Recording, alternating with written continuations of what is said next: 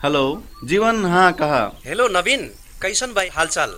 भेंट घाट नहीं भइल भी बहुते समय भइल, मिलके जमिक परल। हाँ ठीक भाई, बकिर हमार ते घर में छोट छोट लड़का बच्चा बाटा, बूढ़ पुरानिया माई दादा बाटा, वहीं से जरूरी काम बिना भइले से बाहर कहूँ नहीं जाते हैं। अभी ऐसन कहले से कहाँ होई, घरे बैठल बैठल बोर नहीं लागत पहके? बोर ते लागत नहीं, बकिर कहाँ जाए के कोरोना वायरस संक्रमण के जोखिम के इस समय में है, बल्कि अपने से कैसे व्यस्त रखे सक मिली कहना उपाय निकारे पड़ल नहीं। कैसे? जैसे लड़कन के पढ़ाई में, होमवर्क में सहयोग कई के, रसोई में जिम्मा लई के, बेराबारी में काम कई के, ऑनलाइन से काम कई के, बल्कि दिगदार लागी ते टीवी में फिल्म देख के, किताब पढ़ के।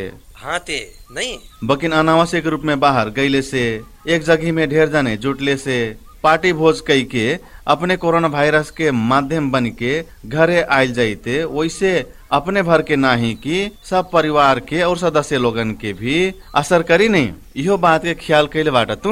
ठीक कहला तू, हम ते ऐसन बात सोचल ही नहीं रहले। हमार कारण से अपने और परिवार के ही कोरोना वायरस के जोखिम में पड़ले से ते घर ही सुरक्षित होके सृजनशील समय बिताए के बहुते बढ़िया बात हो। अब हमहू ऐसे करब।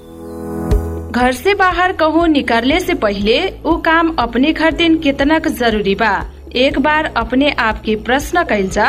कोरोना वायरस से अपने और अपन परिवार के सुरक्षित रखे उपाय अपनावल जा। नेपाल सरकार स्वास्थ्य तथा जनसंख्या मंत्रालय, राष्ट्रिय स्वास्थ्य शिक्षा, सूचना तथा संचार केन्द्र, USAID, आसु आहारा।